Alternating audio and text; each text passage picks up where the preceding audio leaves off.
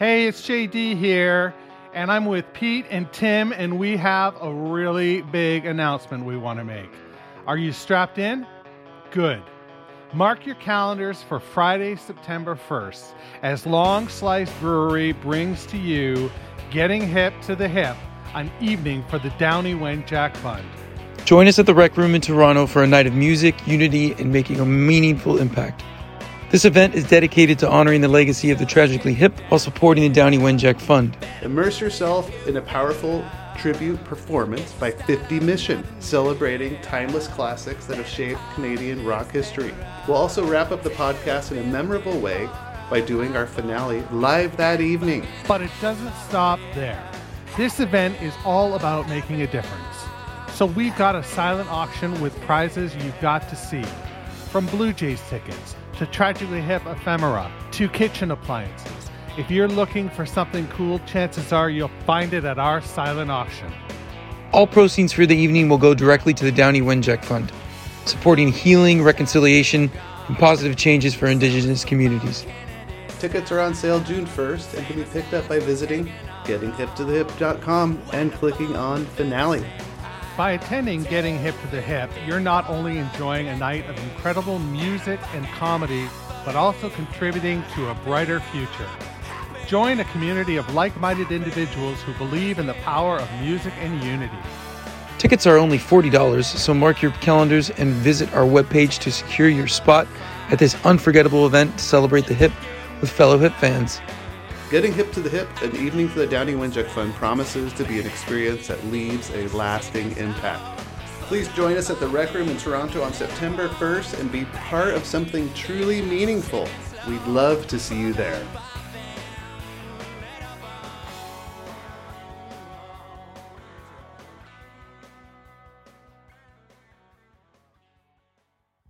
When I think back to the fall of '92, everything was coming up Jay Dee. I was dating a real-life girl who also liked the hip. I was elected class president with my friend Tim under the officially executed 2 is better than 1 campaign, and I got a new hip record. While I love student government, the main thing the election provided me was an office in the high school for the student council, which acted as my locker and my rehearsal space for jamming the new hip album with my buddies Kirby and Dean. There was rarely a day that passed that someone wouldn't stop by for a version of Pigeon Camera, Locked in the Trunk of a Car, or Courage. It was great fun and an experience I'll definitely never forget. Fully Completely is what I call the last record of the early era, where the hip sound is more or less matured and they're writing an embarrassing number of Stone Cold classics.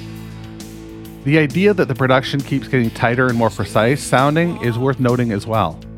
Working with the late Chris Tegeritas, the boys locked in on the task at hand, even if it wasn't their favorite recording experience, and they delivered MCA an album brimming with singles and sing-along choruses. This was a band that knew its groove and walked with a comfortable stride inside of it. Simply put, Fully Completely is a rock and roll record at its finest, bar none. I'm actually feeling really excited for Pete and Tim on this one. Their first experience outside of this project would have likely involved listening to this record as some kind of jumping off point, but that's not how we chose to do this. This is one album an episode, one chance to make an impression. Will this record stand up to the scrutiny that our protagonist will most certainly have for anything this anticipated? Let's find out on this episode of Getting Hip to the Hip.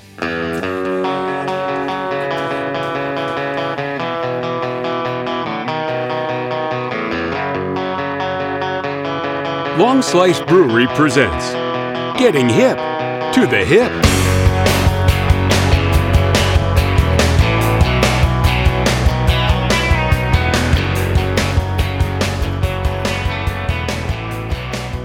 Hey, it's Jay Dee here, and welcome to Getting Hip to the Hip, a weekly podcast about the Tragically Hip and getting to hear their music for the first time through the ears of my friends Pete and Tim, who are here with me as always. Pete from Malaga, making his way to us via LA this week, and of course Tim from Portland, being from Portland, as it were.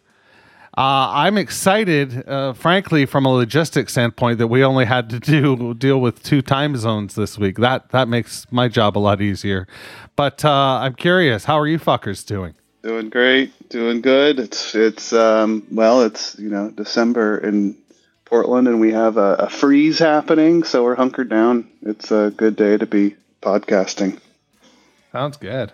It's snowing there, I take it. Almost. Okay. Almost.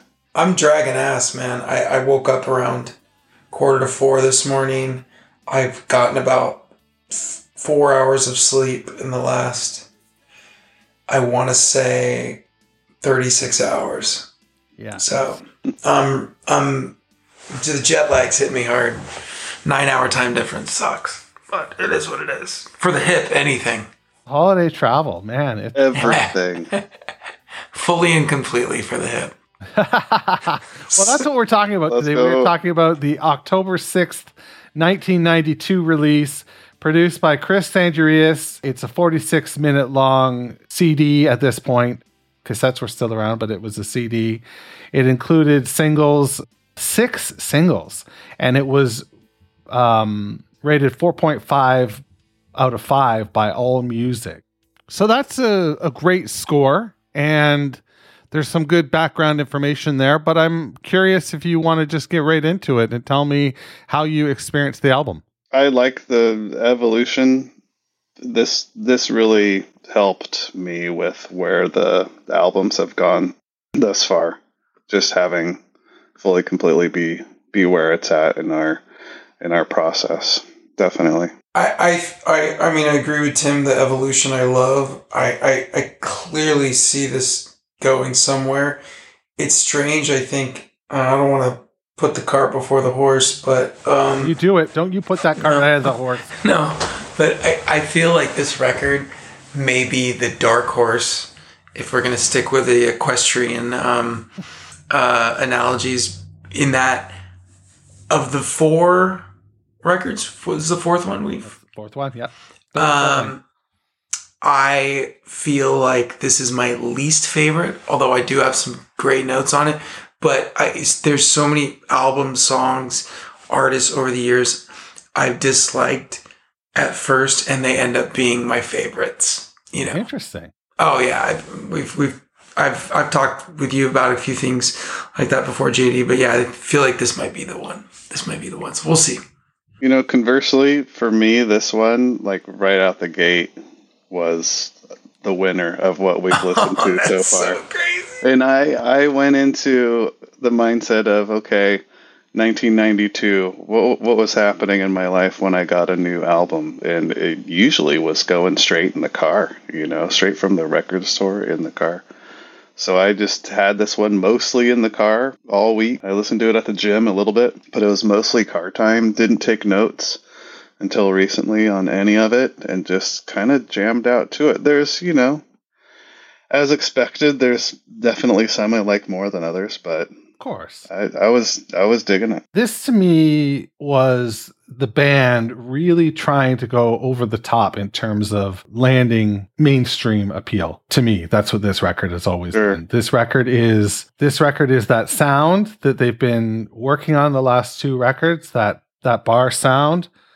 That really tight and nifty blues bass guitar sound. And this is just a really well produced version of that, really slick. It's a slick sounding album, and they haven't sounded slick up until this point.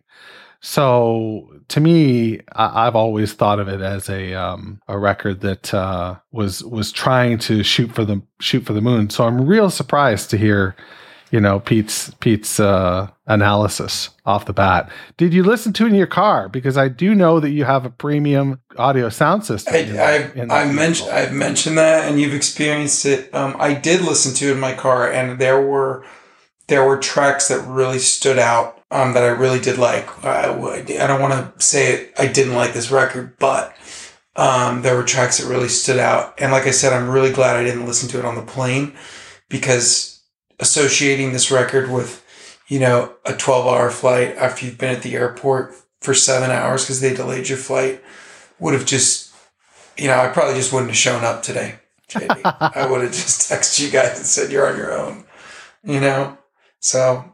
yeah, but because computer time and car time was what did it for me with this one. All right. Well, do we want to get into the songs? Let's do it. All right. The first song is called Courage for Hugh MacLennan. I'm bringing up notes. So obviously I'm doing research on Hugh MacLennan and who he was, because I want to know what the history of that is. The chorus is just catchy as fuck. It just, I don't know. It feels like there's a change of tempo, but it's not. But the lyrics just make it so sweet. Those squeaky backup vocals that you said were going to eventually make their way in there. It would be the staple of, I believe, the bass player. Right? The rhythm guitar player. Yeah. Paul Langlois. Those are all over this record. And then kind of looking at the lyrics, which I did a lot more lyrical analysis for this record than others. Gord's definition of courage as opposed to MacLennan's definition was something that I really haven't pieced together yet, but I dug it. I'll talk about more because I think this record is thematic in that sense because there's a lot of Canadian references, obviously. There are. A ton. What about you, Tim? Yeah, I was excited right out of the gate playing this song in the car. I thought, okay, song number one for this album. If I'm a fan starting at the beginning of this band or just really even coming into this album, this first song is a great first track of an album. The tempo is good. It's singable parts. It's just a good, simple, rocking tune. And just as far as, I had no idea who Hugh MacLennan is or was. Looked him up and definitely feel like I need to read at least one of his books. So probably get a suggestion from you, Mr. Jay Dee. But, is this song about consequences and facing the light or the dark, it's just, it's a great kickoff to the album. I loved it. This to me has one of Gord Downie's absolute best turns of phrase or lyrical works of art. It's a feat of strength almost what he does with the text of MacLennan's work. It shouldn't be as effective as it is, but it is. It works so well. And all he does is read the lyric into the melody. The lyrics are, there's no simple explanation for anything important any of us do. And yeah, the human tragedy consists in the necessity of living with the consequence under pressure. But the way he phrases it and the way the music in the background is building up, it's so powerful and such a great bridge. And then you're right, it goes up against that banger of a chorus to outro the song. Really fucking strong work. This is a karaoke staple of mine as well. So perfect. Yeah. You mentioned the phrasing. It's funny because I thought the same thing, and I think and it's ironic, I'm showing this, people at home can't see it, but this is just sitting on the thing and I'm thinking about it because of amazing. It's a copy of Life magazine with Sinatra on the front. Yeah, sorry. Sinatra. So I think people like Sinatra, I definitely think other musicians from the 90s, but this record put him lyrically in that category for great phrasing. Not many people can put lyrics to songs and it sounds cool and they can sing harmonies and melodies. But when you can phrase a song, like you just said, so well, it just makes the song so fucking cool. Brings out the lyrics and the melody so much better. Yeah, I agree. So next up, we go to a real interesting song. This is something that Gord would carry with him, especially in his later years. And that is like the crisis in Canada's north, crisis with our Indigenous people. And this song takes a look at that. It's called Looking for a Place to Happen. I thought this one started off running, felt really catchy without knowing what the lyrics were or background or anything. It just starts off really well. But eventually I realize, okay, this is something about taking away or taking what's not yours. I hear guilt and sorrow in here. It's just full of emotion.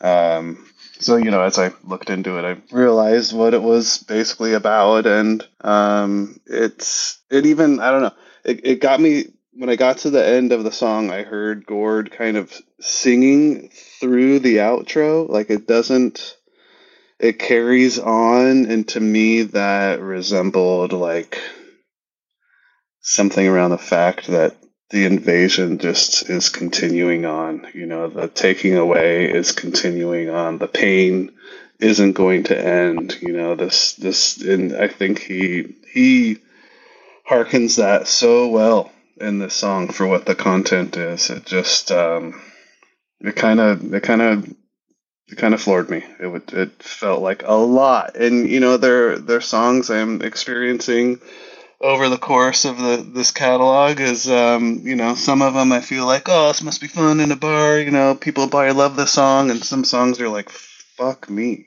this is heavy stuff that we all still need to deal with and think about and realize, and just such an impactful band. Yeah, and as they got bigger, they took that to heart, that they carried some clout, and they used that to a really good degree. Well, even some of their, some of the lyrics and some of the storytelling is just very North American based. It's, often very much Canada, for sure, specifically, but it also, at times made me again think about what the fuck, why didn't they resonate more in the USA? Because I identify with a ton of it. There's so much there, I think, that crosses over borders. How did you feel about Looking for a Place to Happen, Pete? It's funny because the what I said before about this record being thematic and very very Canada, kind of picking up where Tim left off. In my research of the first song and my research of who Hugh MacLennan was, I remember his wife saying to him, because I think his first couple books were like flops, like, you need to write about what you know, write about Canada.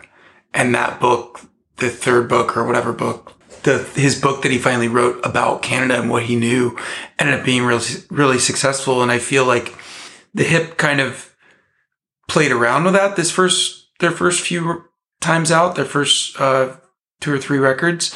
But this one is just all Canada. And it's Canada threw up on this record, and in a good way. Jacques Cartier is mentioned.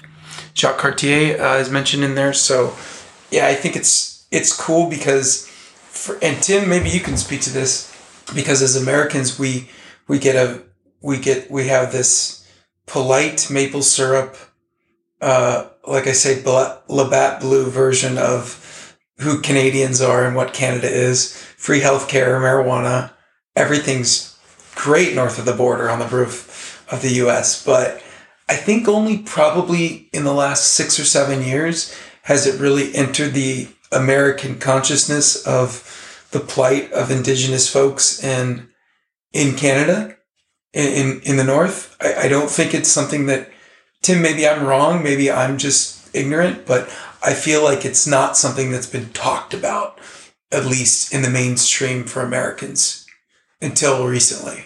I think you're right. We've definitely have talked about it more USA regionally specific. But to know that this was this was in mainstream rock music in 1992, right, is cool. Right, exactly. Yeah. We weren't necessarily singing about that in 1992. Yeah. No, certainly we weren't here either, other than through this. Yeah. And a lot of people, for everybody that does like dive deep into the lyrics and wants to analyze, what it all means, there is an equally large or maybe bigger cohort that just wants to fucking dance to some music, like they just want to rock out. Mm-hmm. And they get to do that with our next song, At the 100th Meridian, Where the Great Plains Begin. Ready, Mark?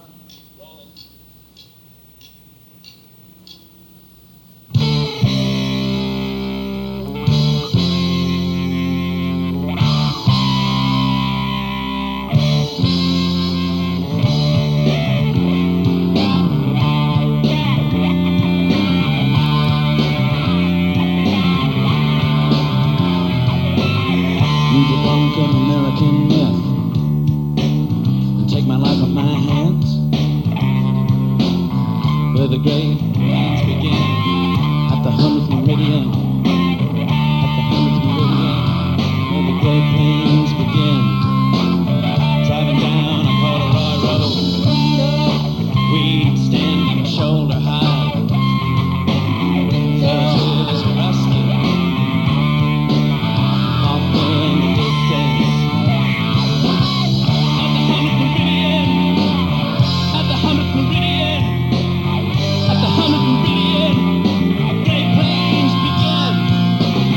Left alone, the dead jack painter, hard-hit and haunted. A generation so much dumber than its parents came crashing through the window. The rails trains along the line of the road, carrying out a mighty old tale. The wires whistle their approval. Off down the distance, at the 100th meridian, at the 100th meridian, at the 100th meridian, where the great plains begin.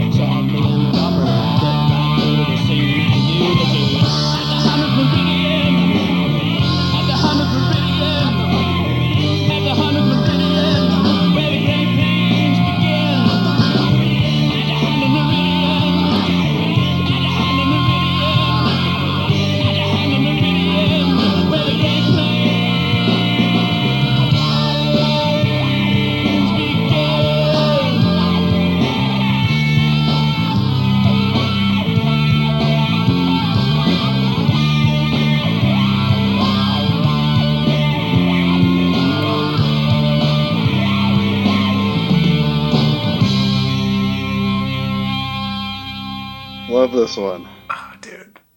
I'll sing backups. Can we do karaoke with this one? This became a live. Yeah, I would do karaoke to this. This became a live staple for sure as well. I'm sure. Yeah. Garbage bag trees, whispers of disease. Driving down Corduroy Road. I had to look up Corduroy Road. I was like, what the hell is that? So that was a really interesting find right there. What is a corduroy road? It references, laying down logs along waterways so you can keep on your journey. You're basically walking down logged paths. Huh. So, yeah, that's what a corduroy road is. Pretty cool. No idea. Dude, this tune, I'd probably say this tune is my favorite on the record. I think the borderline rap that that Gord Downie's doing, and it just fucking amazing. The guitar wah is nasty. It fits though, right? It fits. Oh, yeah, like totally. More than past songs I've heard. No, absolutely. Realizing again, going back every song, I think there's a reference, a historical reference, that the 100th Meridian was the separation of the United States between Spain and France, and later between the U.S. and Spain after Louisiana Purchase from France, and then with the United States and Mexico, like that historical reference of it. But this song is just, it's a fucking banger. It is a banger. Right? It's a banger. Absolutely. Absolutely. And there's, by the way, this song has that line. You mentioned it, Tim, garbage bag trees. I think that is in the song before, Looking for a Place to Happen. That same, there's another reference to garbage bag trees. And so Jay Dee or anybody, give me a line on that. Garbage bag trees. I wish I had one. To me, it just reminds me of one of those old derelict areas where you see like debris caught in the fences, that's been blown around, wind strewn. I picture, like a garbage bag tree to be a plastic bag that has fastened itself into the tree.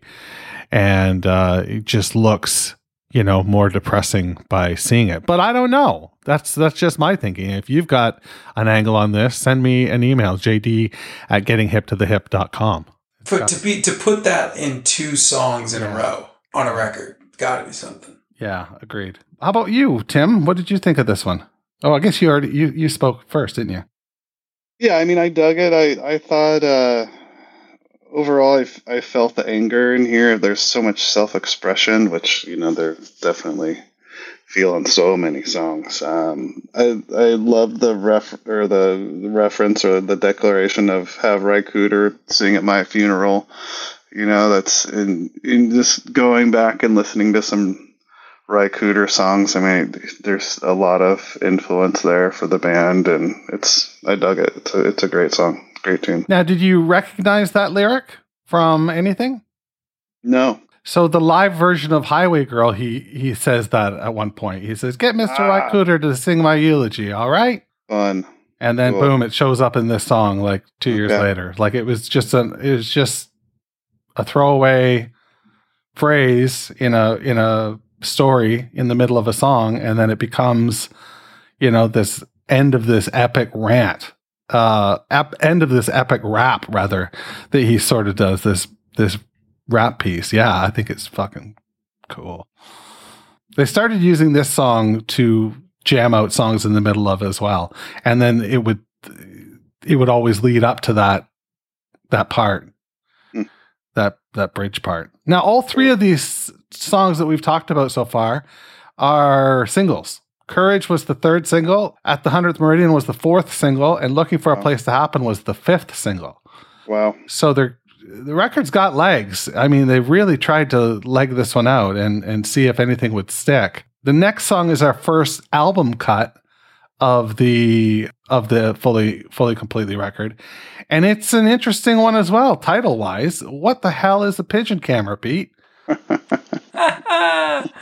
So it's I had to look this one up too. I guess back in the day, 1909, there was a scientist or an inventor who thought that strapping cameras with time delays on them to pigeons would be a great idea. And so it kind of took off for a little bit. I would love to see actual photographs. That's something I didn't. That the birds took, or of the birds? That the birds took. There's a lot of pictures of the birds with the camera strapped to them, but that the birds took. They were going to do it for, military purposes, for reconnaissance, but then planes came and they started being able to mount cameras on planes, so it kind of, went by the wayside. But this song, I liked it. It didn't do a ton for me. But the guitar solo was very redeeming. This is going to sound really strange because obviously so many years left. Got a very Sublime feel. The band Sublime from that guitar solo. The tone, the guitar that was being played, or the notes that were being played, it just sounded like it was a solo taken from the band Sublime. But I liked it. It worked. It was really cool. What you got? Yeah. Oof. I did not go to Sublime, and that band just makes me, it makes me cringe. hear it and it's change the station as fast as possible because I only ever hear it when I'm in Southern California driving around listening to the radio. Some stations are playing that band like I swear every 17 minutes. Oh yeah. Oh, terrible. Anyway, it's against the law to play that at a bar in Long Beach. Yeah, it's against the law. It should be. Yeah, they should sell the. Anyways, Pigeon Camera. I think it's a good slot 4 slowdown. There's this kind of calm, serene guitar riffing in there. I guess there's a lot of references when you look up actual pigeon cameras and kind of dive deeper into that, as you touched on, Pete. I did find, as you said, pictures of pigeons with the cameras strapped on them, and kind of thought about what is that, and the carrying of information, the passing of secrets, the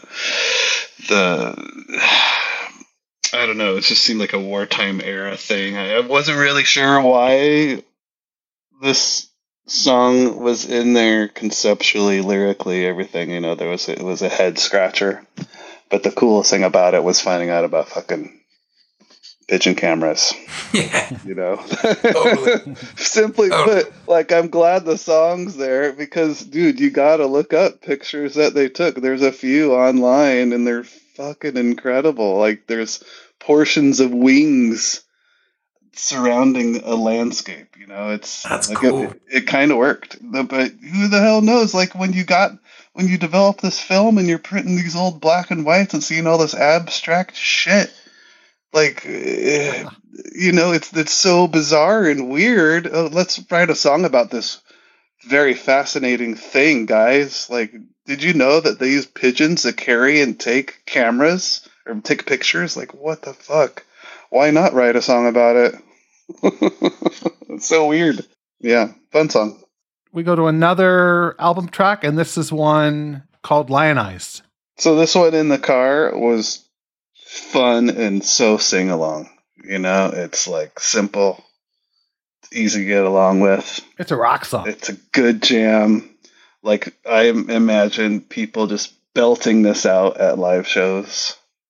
Maybe even almost annoyingly if you ever go to shows and you hear people singing a little too much. Yeah. I'm sure bands love it when it happens, and they can. But yeah, this is just could be one of those songs. The parts about when he sings Rumaclef tableau variant, these film references are really kind of that was all this added kind of mysteriousness to me.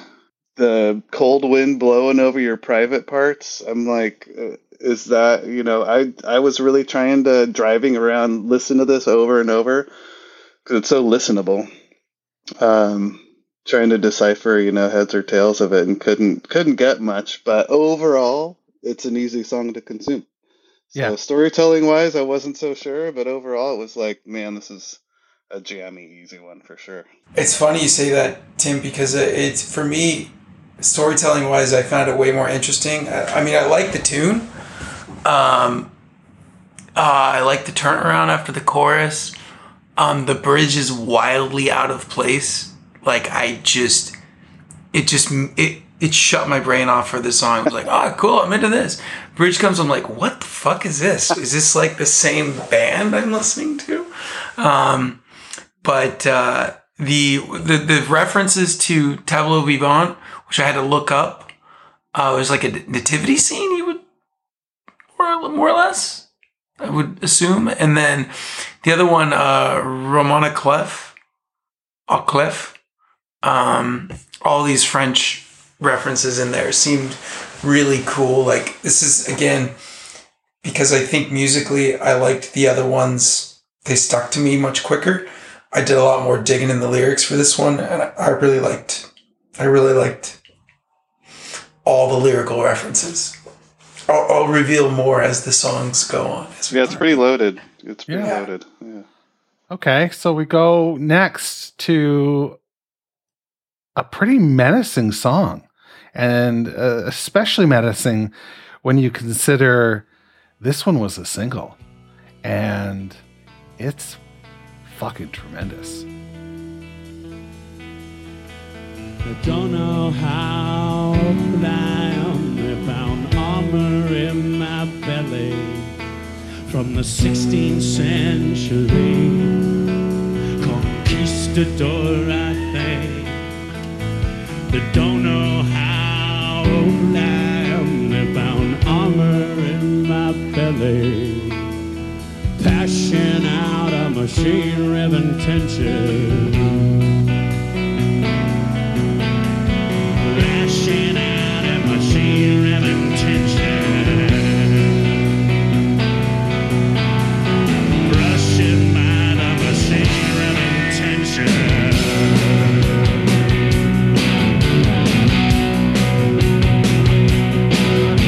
Morning broke out the backside of a truck stop. The end of a line, a real rainbow like a rock star.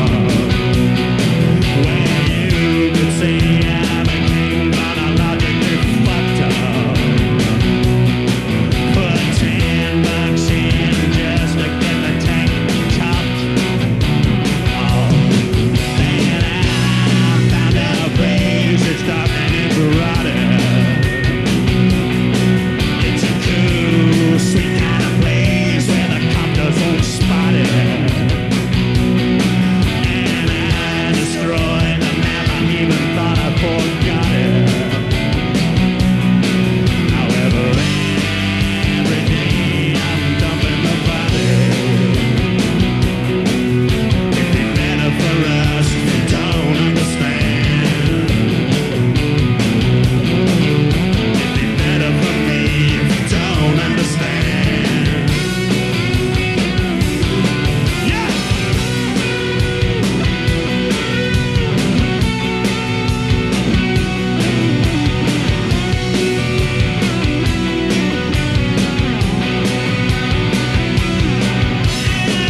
I found a place that's dark and it's rotted.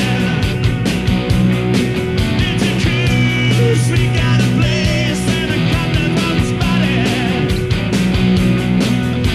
And I destroyed the map and I carefully dotted.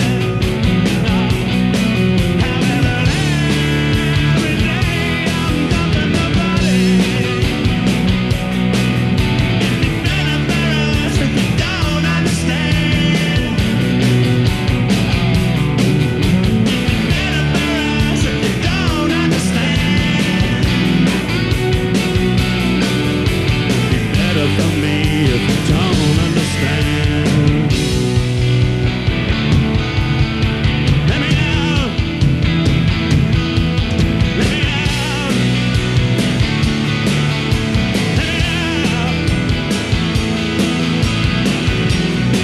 Let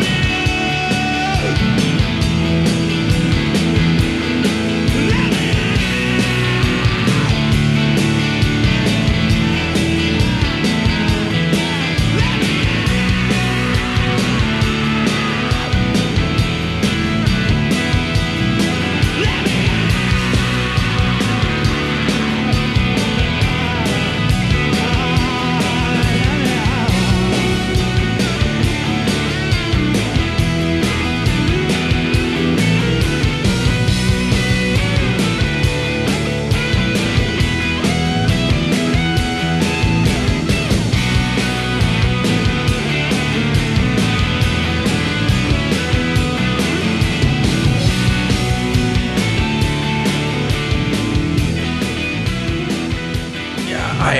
This one, he's just going down the rabbit hole of his history here. Lyrically, I'm just looking at my notes. Guitar tone, absolutely 100,000% filthy. I love it. The reference to $10 in to top off the tank. It's funny because It's so quaint, right? It's quaint when you think about how much gas is nowadays. The guitar solo is so good. There's the lyric, I found a place The second pass of that, Gordy goes high in his vocals and the harmony comes in with the rhythm guitar player. I just love it. And then the second solo is just like towards the end is just, or at the end is just so awesome. And I'm gonna pull a Tim from Portland right now. The fucking fade kills me. Like, it's so fucking cool, man. The guitar solo is so awesome. I'm just like, just fucking end it, guys. Just end it. And they fade it, and I'm just like, you motherfuckers. It just fucking this. Like, I never noticed it before you said it, Tim, and then I start listening to songs like these where I'm just eating up the guitar solo at the end like it's fucking mac and cheese, and they just take the plate away from me, dude. It's like eating a mac and cheese. There's still like there's some on the plate, and then the waiter just comes by and fucking takes it and says, "Sorry, here's the check." I hate to say it, but these fade outs make me pissed on a couple of levels. I mean, the song "Courage," very first time I heard it in the car, it fades out. It's an okay fade out though. But as I heard it fading out in the car, I cranked the volume all the way. So oh no! Get the last, because I wanted to finish the song, and the other part of it that pisses me off, it makes me frustrated, is never having heard them play live. I mean, they didn't fade out songs live, so no, it's like I wish I could hear the song live and hear how they end it or see what happens. So that's don't want to spend so much time on that, but yeah, I feel that this song it's so heavy. It's pretty gnarly. It's the lyrics are crazy, the storytelling is very just sinister, dark, dumping the body, be better for us if you don't understand. And then, after diving into this one further, I read about the story about Caroline Case, which, Jay Dee, I'm sure you know, this Toronto mother of three whose car was found overturned and wrecked and the bodies didn't show up. And there's this whole story that ties in with the song that's just amazing. That it's just such a dark song. It's cool. I mean, I appreciate the level of storytelling and kind of malice and all of those things with this. Yeah, it's really fascinating that they can go to these dark places. The last couple records have been chock full. This one so far is a more lively, less dour sort of record. But we get our first taste of it here, and yeah, maybe it is better for us if we don't understand. Yeah, agreed. It's just dark on many levels, But when I read the story about Caroline Case and that whole tragedy and mystery, it's like, fuck, what amazing bits of information to cull together to create a song about. Pretty cool. They've all gone and will go too. I thought maybe this was about like the difficulties of being on the road and traveling and playing gigs, setting up, tearing down. You got this massive country to drive across, zigzag. It's kind of to me, it was kind of a filler song with a long ending. It has like a 30-second ending, which is a little unusual. So I didn't listen to this one a whole lot of extra times. How about you, Pete? I'm going to second that emotion, Smokey, and I say the opening guitar lyric was interesting, although very 80s, 90s. Somebody in that band loves John Cola from Huey Lewis and the News, because that guitar tone is just, it keeps showing up. It just keeps showing up. I don't know that Alanis ever listened to much Huey. Maybe she was a Hip fan, but I a lot of her music too that I've listened to, that those what are they? It's like a univibe or something that he's using on the guitar. Just keeps showing up, and it just sounds a little dated because I feel like back when people were using those effects, they didn't have anything cool to play on the guitar. They just had a cool effect. So like playing anything was like, hey, be impressed because I've got this amazing effect.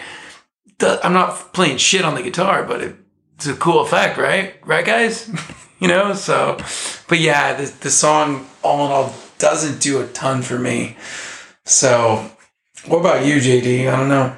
Well, I think it's fascinating that this is the first mention of production really that has been brought up. I mean, you've mentioned guitar tone a couple times, but yeah, it's a slickly produced record. This guy who produced it produces a lot of like metal. And if you know about the production of metal, oftentimes it's got a real clean, real clean and focused kind of sound. Very precise. And I think we get a bit of that on this. I'd almost love to hear what this record would have sounded like with Don Smith producing it, who produced the last two. But we get a taste of that when we go into the next record and they start to self-produce and they start to... It's almost like this record, they go as far as they've ever went production-wise, and then they go completely the opposite direction, for the next swath of records and go sort of back to basics. Feels formulaic, and that like I heard on the first couple records, like I felt them like really trying to go into the space of being obscure and trying their own shit, and then maybe the record label was like, all right guys, enough of your crap, we're gonna get a fucking big time producer in there and you guys are gonna be stars, like I don't know what the fuck they were thinking. I feel like this is kind of that, although it's a good record. But yeah, I hear you, JD. For many fans, this is their favorite record. So it's tough. It's tough to be objective about it. It's not my favorite record. I've got another one that's my favorite, and we'll get into that soon. But I hear that. I could, it resembles following an athlete who goes amateur to pro. This felt like this album, I don't want to get into it as if we're ending, but I agree with that, JD. Well, the next track we get is the titular Fully Completely. As a title track, accidentally listened to this song first instead of the first track. Searched the album and this thing came up and I was getting ready to drive to sit and went and then realized it was the title track. And I wasn't 100% sold. I kind of questioned certain things about it as a title track. Or I heard like Eddie Vedder and Pearl Jam in there. It's this kind of never-ending guitar riffing. If you listen to it really closely, there's a right channel tambourine happening. That is a total afterthought production thing. It's like, hey, let's just add in some tambourine. Like it's there if you really listen closely, and it's that made me like the song more because it added this kind of fun element to it. But I thought it was not the strongest for a title track. I thought it was just okay. This is our first title track we've ever got as well. Right. Yeah. Can I ask you, JD, was this a single? This was the last single on the record. Okay, because I have the same. Tim, you mentioned something about the tambourine. I think that's so funny because I felt the same way, but of course about the tambourine, but also a lot of the guitar licks. I feel like if the song was just raw, maybe Gord Downie stepped on the gas a little bit harder with the vocals, it would have been a totally different sounding song. But I think it was recorded, and then afterward, producer's like, hey, you, guitar guy, come in here. Throw some more licks down here. Well, what do you want me to play? Just do something. Yeah, and it's like, hey, who's your friend over there in the corner? Can you play tambourine? Come on over. Yeah, come over here. But like, I feel the same way. I couldn't like super get into it, but I thought the guitar solo at the end was really like the slide and all the licks in the beginning, like I didn't dig that, but the soul at the end was really big payoff. And I could see how this song at a show, Jay Dee, maybe I'm wrong, but I could see them taking this at a show and just fucking doing a 15-minute version of it. That's what I was going to say. I was going to say this song was one that wasn't my favorite for a long time.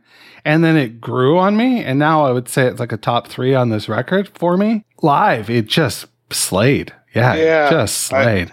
Again, where I had the same sentiment, Pete, where I just wished I could have heard this type of song.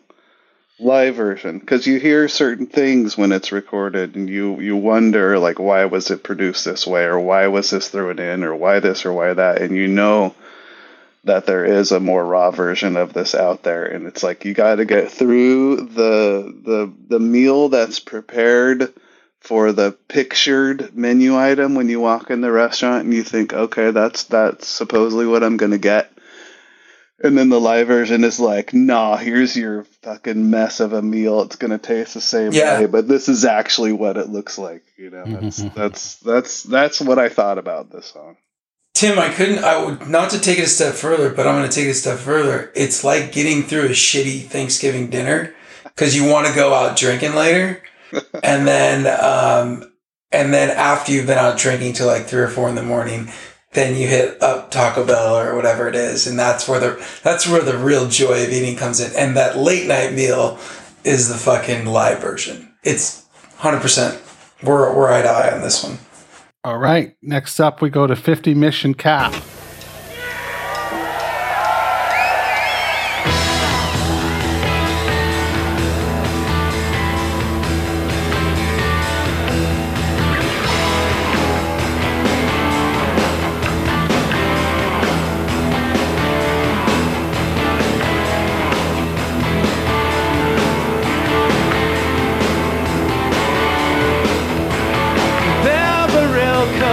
Disappeared that summer. He was on a fishing trip. The last goal he ever scored, one that leaves the cup.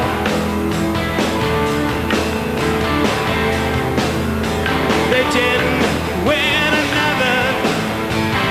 1962, the year he was discovered.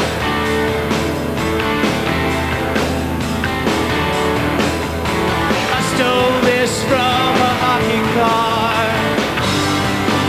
I keep tucked up under my 50th mission card. I worked it in. I worked it in. It's my 50th mission card. It's his 50th mission card. And I worked it in. I worked it in and I worked it in to love like that. And I worked it in to love like that.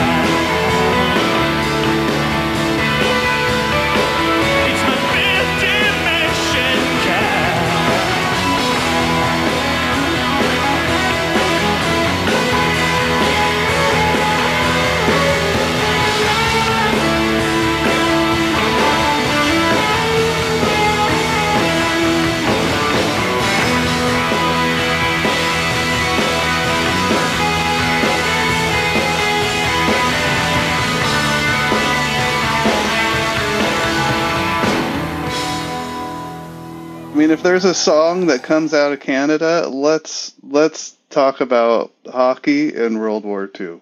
You know, it's it's perfect. I mean, it seems very appropriate for the band, where they're from, for the fan base. It's like an anthem fucking song. It's pretty awesome. It's totally relatable for me as someone who knows people who've gone to war, you know, for many decades, and it's just, man, it's very relational. It's the tone here feels like kind of on the good side rather than defeated, even though the subject matter is like scoring and war. I don't know, man. The song, there's so many. It's kind of great. Layers. Yeah, it's great for the position of the album, the 50 Mission Cap title, like reading that initially and wondering about the song and then hearing it and diving in a little bit. It's like, yeah, this is a Tragically Hip track right here for sure. You're definitely right. It's a live anthem for sure. As far as it goes, but it's layered in the sense that like it truly does, the lyrics of the verse truly do come from the back of a hockey card. Like he basically just put a melody to this hockey card sentence or paragraph rather, and boom, there's the verse. You know, it's crazy. Like I've seen the card before, and then you get this brilliant anthemic chorus, 50 Mission Cap. But even it is a little deeper than just a brainless chorus, because it's a 50 Mission Cap, and then the next lyric is, I worked it in to look like that. So is the protagonist here somebody that really truly is wearing their 50 Mission Cap, like with pride, or are they trying to sneak by, you know, to make somebody think that they've been in their 50 missions? I don't know. But I fucking love thinking about it. How about you, Pete? Okay, so the lyrics certainly seemed like he was reading from something, and clearly, yeah, that's what it was. And I don't know if when he said, Jay Dee, you mentioned like I made you think that or something. What was that you said a second ago about the lyrics? Like, I worked it in to look like that. I worked it in to look like that. Like maybe he's referencing people who, you know. Unfortunately, there are those people who would wear a 50 Mission Cap and never, you know, completed a mission in their entire lives. You know, right. those fakes. But the song wise is just, it's an amazing song.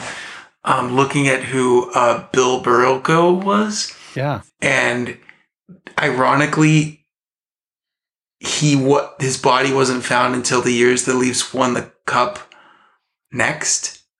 They found his body, and then the Leafs won. It's almost like he was cursed, right? Like, yeah. Sorry, that's what I meant to say. Sorry.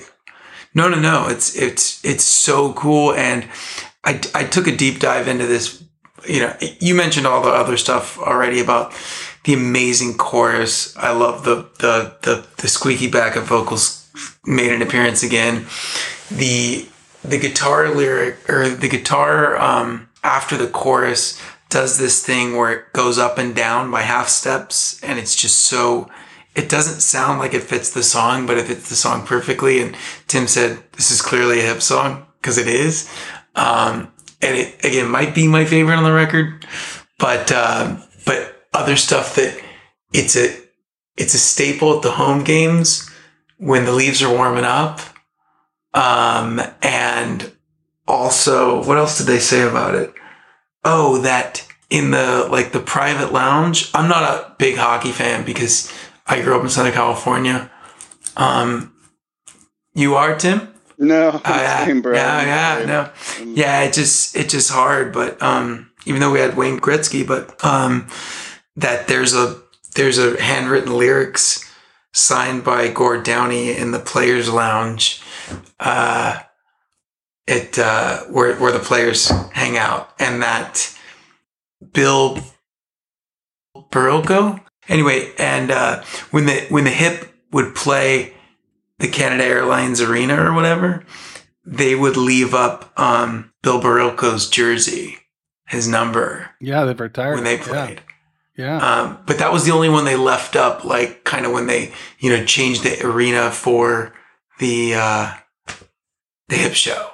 From what I read, I don't know, but it was really cool just for that particular reference. It's what a song, fucking awesome song. Loved it. It made me think about also, kind of tying in with sports and war, like seeing your favorite team do so well, and also knowing that they have fallen or have seeing them fall. There's a tone here that's like defeated, but also like quit while you're ahead. Mm-hmm. I don't know. It's kind of a bit of a surrender thing. It's a great tune. I enjoyed it. Well, it's followed on the record by yet another Tragically Hip ballad, slow song that you probably don't want to slow dance to once you find out what it's about, and that's Wheat Kings. You want to take it, Tim? I mean, it's a hell of a mood song, right? I think there's some banjo in there. Is that what I hear? Some banjo, some dobro plucking. Oy. I maybe gave it 3 listens, and as not being a die-hard Hip fan, it's one of those placements in the album where I get it and get why it's there, but also just I move on. It's there's some good lines in there. Can't be fond of living in the past. You're not gonna last. It's like someone getting caught or being in the middle or guilty or jail time or. Yeah, it didn't move me. Oh, Tim. It's probably Pete's favorite. I couldn't disagree with you more. I wouldn't say it's my favorite. I will say this song and this band continues to amaze me with its ability to just be super heavy and then go into these little acoustic tunes that they throw out. I call this, this is like when they're in the studio, they're like, okay, this is going to be the acoustic song. But it reminded me of how great I felt when I listened to Fiddler's Green on Road Apples. Mm-hmm. I thought of the same. Yep. Had that vibe. Yep. The intro with the sound effects and the animals and the birds. Super bluegrass vibe. There's a line in there that I love, is so good. I can't remember the first part, but the second part is hung with pictures of our parents' prime ministers. It's just such a fucking cool line. And I did a little bit of research on what was going on, what the reference of, they were watching the held their breath or whispers in the CBC News. That's right. About a guy named David Milgaard, who was served like 21 years for a crime he didn't commit or something. It was like, there's a lot of that in the U.S. justice system too. And right. Yeah. It just was such a cool fuck. Like what an, I don't know if the guy's still alive. I don't know if you heard the song when it came out, but what a fucking. Yeah. I mean, coincidence, I think, is the word you're looking for. So this record comes out in 92, and in 91, Milgaard and his people are granted the ability for a clearing of his name. Yeah. And it was 20 years that he was in prison for a rape and murder that had occurred in 1969. So basically, the guy is born in 51. Almost his entire life is around this tragedy, right? And Gord took, a simple acoustic guitar line and turned it into an epic story of the beginning of the exoneration of David Milgaard. So I hear the reasons why, and I understand. I get it. I guess there's just, for me, experiencing an album and thinking it as like a book, and you're going through the chapters. And, you know, some chapters you're like, oh man, I love where the character development is going. And then all of a sudden you experience this downfall, this unfortunate event, you know, and it's the wild ride. And I'm trying to, I honestly thought, Pete probably loves this song, fiddler screen, etc. Everything you said. You know, why is it that this is triggering for me personally in the cadence of an album to hear something like this and be like, come on, you guys, let's just get to more good jamming stuff. I don't know. Maybe it's the time of year. Maybe it's winter. Maybe it's the holidays, which I like have a love-hate for. This is just one of those tracks that I was waiting for in the album. It's like, okay, here we go. Who's this song about? Oh, this fucking guy in jail. What did he not do? What did he not do to go to jail? God damn it. Fucking injustices in the world. All these things. It's like fucking another fucking ballad about, God damn it. You know, it's just like this emotional roller coaster. It's like, okay, what else we got? What are we moving into next? You know, that's in the Hip albums. To get to this type of song, I'm always like, okay, there's only a couple left. Where are these guys going to take me? And where do they take you next? Wherewithal. So Wherewithal, you know, you're jumping straight into some jammy chords. The singing's pretty calm, I thought, for kind of the guitar progression. The bass line really hit me as like 80s metal, Rat, Motley Crue, maybe GNR. Song. Tim, I wrote the same fucking fuck thing. This song. Jay Dee, the producer, what you said his name? Chris Tegeritas. I can never say his name right. It's a Greek last name. I can never say it. He peed all over this one. I guarantee it. I guarantee it. You know, so it's. I thought, you know, there's maybe some single potential here, but wasn't really sure. It's fucking short.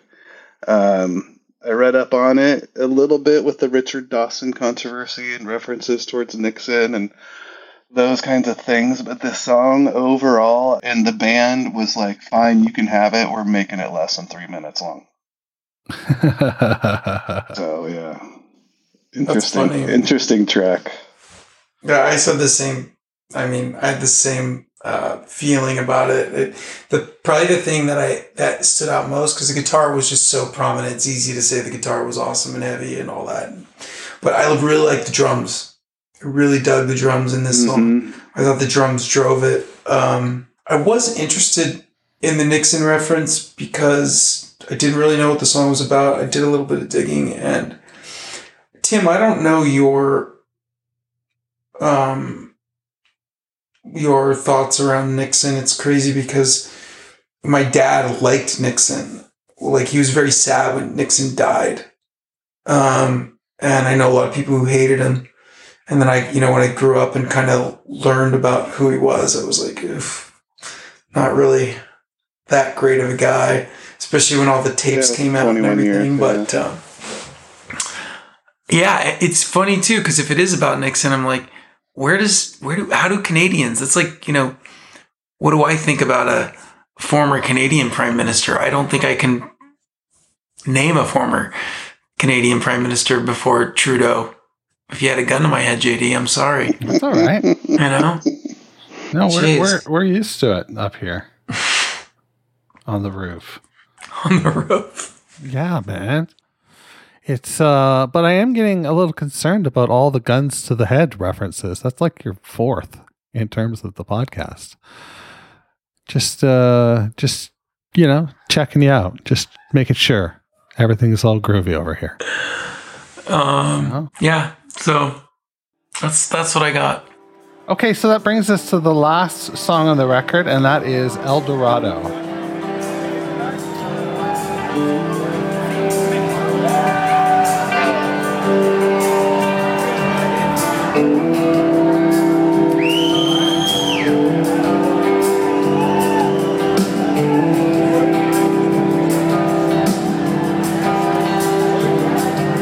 The man-sized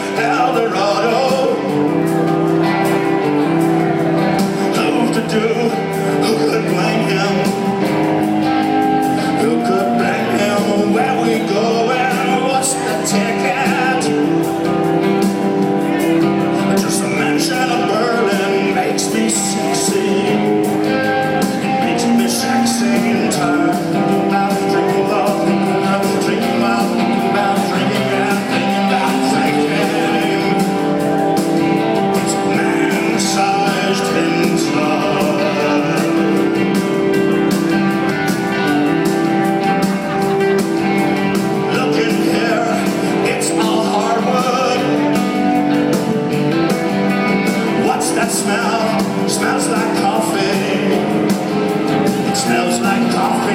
If you regret it, please say something. I've got no genius for evil, makes me common. I know it makes me common. Kind of love and recovering, love and recovering, love and recovering, love and recovering. It's man-sized inside.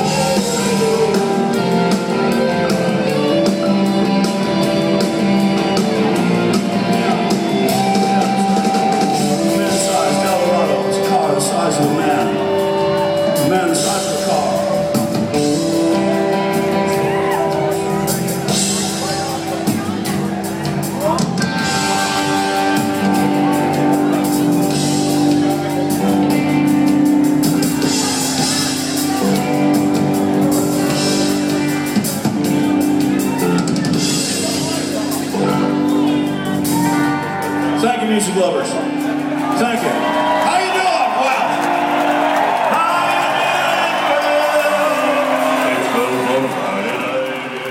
Well. I used to drive when I was 19, I had a 77 El Camino, and I would always sing El Camino instead of El Dorado. Oh, that's amazing. Yeah. I want to see a picture of that car. Oh, what color was it? Tan. Nice. Yeah. I wish you still had it. Oh, I do too. Wow. You know what? I was always, because my buddy had a Ford Ranchero, which was the Ford version of the El Camino. Yeah. Yep. And he had a champagne colored Ford that he sold to some guy in Denmark. It was a 76 or 74. And he sold it, and I'll never forgive him for it because it was the coolest fucking car. And it just smelled like gasoline. And it was loud. And it handled like a fucking tank, and it was just... Oh, yeah, mine didn't have power steering. Oh, no, none of that. Yeah. Dude, my Uncle Chris had a light blue Ranchero, early 70s, and it was so large. For two doors and seating maybe for 2.5 people, it was the biggest vehicle. When I was 16, he had me drive it from his house to my folks' house. And I remember scared to death that I was just going to hit a parked car because I felt like I was driving a car that was 2 cars wide. It was so gigantic. But Jeez. Fast forward, I guess, maybe. My grandparents owned Eldorados. They had 2 specifically, I remember. A black 4-door and a white 2-door. They had like a coupe, early 80s Eldorado. And those were, I mean, they were like Rolls Royces to us. As kids, we thought we were riding around in limos, you know, these were like the nicest cars. So I totally get the car reference 100%. The 2-door one that my grandparents had, I was in the back seat trying to get to the front seat, dropping my grandmother off somewhere, and she closed the door on my leg, and I thought I'd never walk again. I mean, these cars were just behemoth. I was like 7 years old. But the references here, just to get into the song and less about cars, you know. But World War I in Canada, basically coming over to serve the motherland and fight Germany. It's just, that's all just so heavy, you know. The line Berlin making me sexy. Mm-hmm. That one tripped me up a little bit. You know, I was like, okay, are they implying this kind of glorification of war? You know, are we now? Is Canada now? I say we as a fellow Canadian. Are we now in this kind of limelight because we came across the pond to fight? You know, and we're going through Berlin, and we're seeing the separation there, and we're hanging out at where is it? Where the U.S. had their base in Berlin. I'll think. Oh gosh, it's I don't know. Were you born in Canada, Tim? No. Oh, okay. What was it called? No. His thick Canadian accent doesn't. Come on. Tell me about it, guys. Hey, anyway, now. I'll have to edit that out. Hey now. But anyways, like there's the Berlin making me sexy part just makes me think like maybe Berlin was the shiny object kind of around that time, and it's this beautiful song. There's this amazing bass. There's these big fat toms going on with the drums, you know, that I imagine that was just at their recording room to kind of reel those in. I thought it was a good closer for the album. Yeah, I do too. Pete, where are you with this one? Definitely we need to continue our conversation at a later date about Eldorados and Rancheros, but I dug it. I really liked it. Probably my favorite part about it was the second verse. There's some like really cool like surf guitar licks in there, and the lyrics are really syncopated. When he's I can't quote the lyrics specifically, but the syncopated lyrics are really cool. Again, goes back to him being, I'm sure it'll just get better, like a fine wine. What a great phrasing lyricist he is and singer. But I was a little confused about the Berlin Makes Me Sexy too, Tim. And I dug in some like forums, and I just thought the funniest thing was, and by the way, I know we apologize to the listeners, and I won't do that anymore, but I really want to apologize to the band, because I love this band. Like, I love this band, and I hope that if anybody ever hears even a fucking sentence of this podcast from that band, that I have the utmost fucking respect and admiration for them, because they're fucking cool. But that being said, somebody said this song was written under the influence of Labatt Blue and Jack Daniels, and I just was fucking rolling in my chair. Hilarious, but cool, good tune to end the record, yeah, for sure. Yeah, so I got the Berlin. Sorry, JD. The Berlin reference. Ahead. Yeah, so the Berlin reference around Berlin making me sexy. Maybe that had to do with like Checkpoint Charlie, right? That's I don't know. I was not really. Wasn't Charlie Vietnam? No. Charlie in Vietnam referred to what the Americans called their enemy. On the Vietnamese side, they called them Charlie. No, it's a crossing point. It's the crossing point between East and West. Yeah, it's the crossing point between East and West Berlin. Shows my World War II. And it still exists. It still exists. My Hey, Pete, your World War II knowledge isn't that bad. You just don't pay attention to sequels. I don't watch that. You read about World War I and you were like, yeah, man, I don't need to read the sequel. Seriously. And everybody's paying attention to the possibility of World War III right now. And I'm just like, guys, I don't care. This is stupid. It's all about WW1. Anything they make after that sucks. Yeah, totally. It's all computers now. Oh, you haven't seen a war until you've seen a horse pull a wagon in beautiful black and white, double speed. This podcast took a really dark turn. Yeah. I love it. So I have a question for you. This is their third full length record, but this one came out like less than a year after Road Apples. Road Apples was 91, and this is 92. Which was unusual for them, right? It's unusual for any band at this point. But certainly, if you were going to do that, you would think you'd do it on your first and second record, not your second and third. You know, that's it's just interesting to me that they were able to come up with 12 like pretty great fucking songs and put them to wax, you know, so short a time after Road Apples. I just wonder why the hustle? I don't know. Was it a kind of a, I hate to say it, but like a cash grab to get them to next size venues on tour? Because man, traveling across that country to only hit like 200 to 1,000 or 1,200 fans, and then to go to like 3,000 to up to 5,000 fans per show. That's a hurry go. What were they doing back then? They played Maple Leaf Gardens on this tour, and then they opened the Air Canada Centre on this tour, which is where the Leafs play and the Raptors play. And then they started a summer festival. They did a summer festival across Canada and maybe a couple cities in the States called Another Roadside Attraction. And that's where I first got to see them on my 19th birthday. July 24th, 1993 in Markham Fairgrounds. I got to see them live for the first time. And it was almost like out of a storybook because I got so incredibly drunk and high.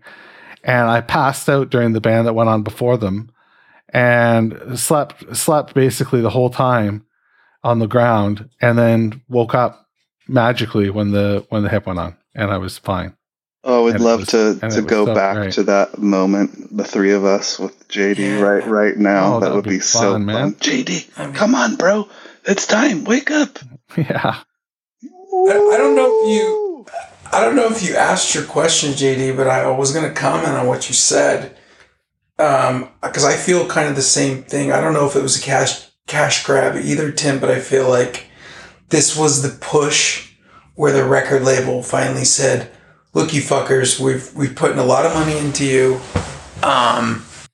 You're going to make a hit," and they brought in this big swinging dick of a producer, and we're going to fall through the roof, so to speak.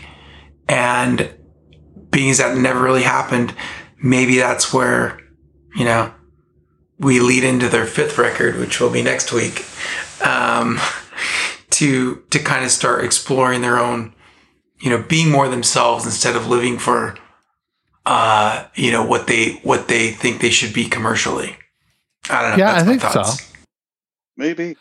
I mean, this was an era where bands were not getting paid enough, but making a living off of selling albums, selling CDs. Yeah. You know, I mean, we're years away from mp3.com kicking off. That's right. You know, and so anyone in the biz back then who saw this band doing well and saw fans at shows across Canada going bonkers and knowing that people were doing the tour or doing all the West Coast shows or doing all the East Coast shows, you know, like any band manager would have been like, let's knock out another album. I know this one's going to kick ass. Let's get this metal producer in to, you know, organize everything, and let's keep keep it all going. And I guess this is the album that made them realize they could do it on their own, which is fucking amazing, because a lot of bands in the 90s would not even step out into No way. Yeah, we're going to find a marked shift in the sound and tonality of this band, starting with their next record, Day for Night. If you've got anything you want to say to wrap up this record? I just wish I had my grandparents' Eldorado out front with some Hip on the 8-track. Did they ever make 8-track tapes? Oh man, wouldn't that be cool? I'll just fantasize about that with Jay Dee passed out in the back and Pete all hyper in the front seat. That's where I'm gonna leave it. Same here, man. Same here. I wish we were driving around in the champagne-colored Ford Ranchero with a 24-pack of Labatt Blue on the floorboard. Loving the smell of fuel. Yeah. All right. As we do every episode of the show, we are asking each of you fellas to choose your MVP track for the record fully, completely. Tim, let's start with you. You son of a gun. Yeah, so my favorite song off this album was definitely Eldorado. I went back and listened to it a little bit more, and there's even some Michael Stipe feels in there, just lyrically. I can't wait, man. Just with the way Gord sings, there's so much from the '90s going on these albums. It actually makes me miss the '90s. I often think of the '80s as being just so spectacular, but the '90s were, for music, it was so good too. And this is just one of those songs that made me also want to listen to just a bunch of other stuff. So I'm going with Eldorado. Cool. Move to Doob. What's going to be your playlist song there, Pete? The 100th Meridian, hands down. The phrasing in it, the historical content of it, how I'm aware that line, physical line, not lyrical line, the importance of that and how it will eventually play into other hip references in the future too. It's fucking cool, man. That's going on the list for sure. 100%. Awesome. Well, I can't wait to hear these lists as they grow in stature. All right. And that's what I have for you this week. So there's that. Hope you enjoyed yourself as much as I did. See you next week, fellas. Pick up your shit. Thanks for listening to Getting Hip to the Hip. Please subscribe, share, rate, and review the show at gettinghiptothehip.com. Find us on Twitter and Instagram at GettingHipPod. And join our Facebook group at facebook.com/groups/fully and completely. Questions or concerns? Email us at jd@gettinghiptothehip.com. We'd love to hear from you.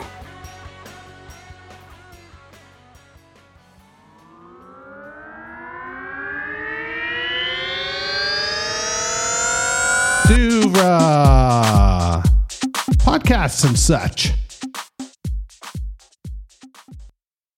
Hey, it's Jay Dee here, and I'm with Pete and Tim, and we have a really big announcement we want to make. Are you strapped in? Good. Mark your calendars for Friday, September 1st, as Long Slice Brewery brings to you Getting Hip to the Hip, an evening for the Downie Wenjack Fund. Join us at the Rec Room in Toronto for a night of music, unity, and making a meaningful impact. This event is dedicated to honoring the legacy of the Tragically Hip while supporting the Downie Wenjack Fund. Immerse yourself in a powerful tribute performance by 50 Mission, celebrating timeless classics that have shaped Canadian rock history. We'll also wrap up the podcast in a memorable way by doing our finale live that evening. But it doesn't stop there. This event is all about making a difference. So we've got a silent auction with prizes you've got to see. From Blue Jays tickets, to Tragically Hip ephemera, to kitchen appliances. If you're looking for something cool, chances are you'll find it at our silent auction. All proceeds for the evening will go directly to the Downie Wenjack Fund, supporting healing, reconciliation, and positive changes for Indigenous communities. Tickets are on sale June 1st and can be picked up by visiting gettinghiptothehip.com and clicking on Finale. By attending Getting Hip to the Hip, you're not only enjoying a night of incredible music and comedy, but also contributing to a brighter future. Join a community of like-minded individuals who believe in the power of music and unity. Tickets are only $40, so mark your calendars and visit our webpage to secure your spot at this unforgettable event to celebrate the hip with fellow hip fans. Getting Hip to the Hip, an evening for the Downie Wenjack Fund, promises to be an experience that leaves a lasting impact. Please join us at the Rec Room in Toronto on September 1st and be part of something truly meaningful. We'd love to see you there.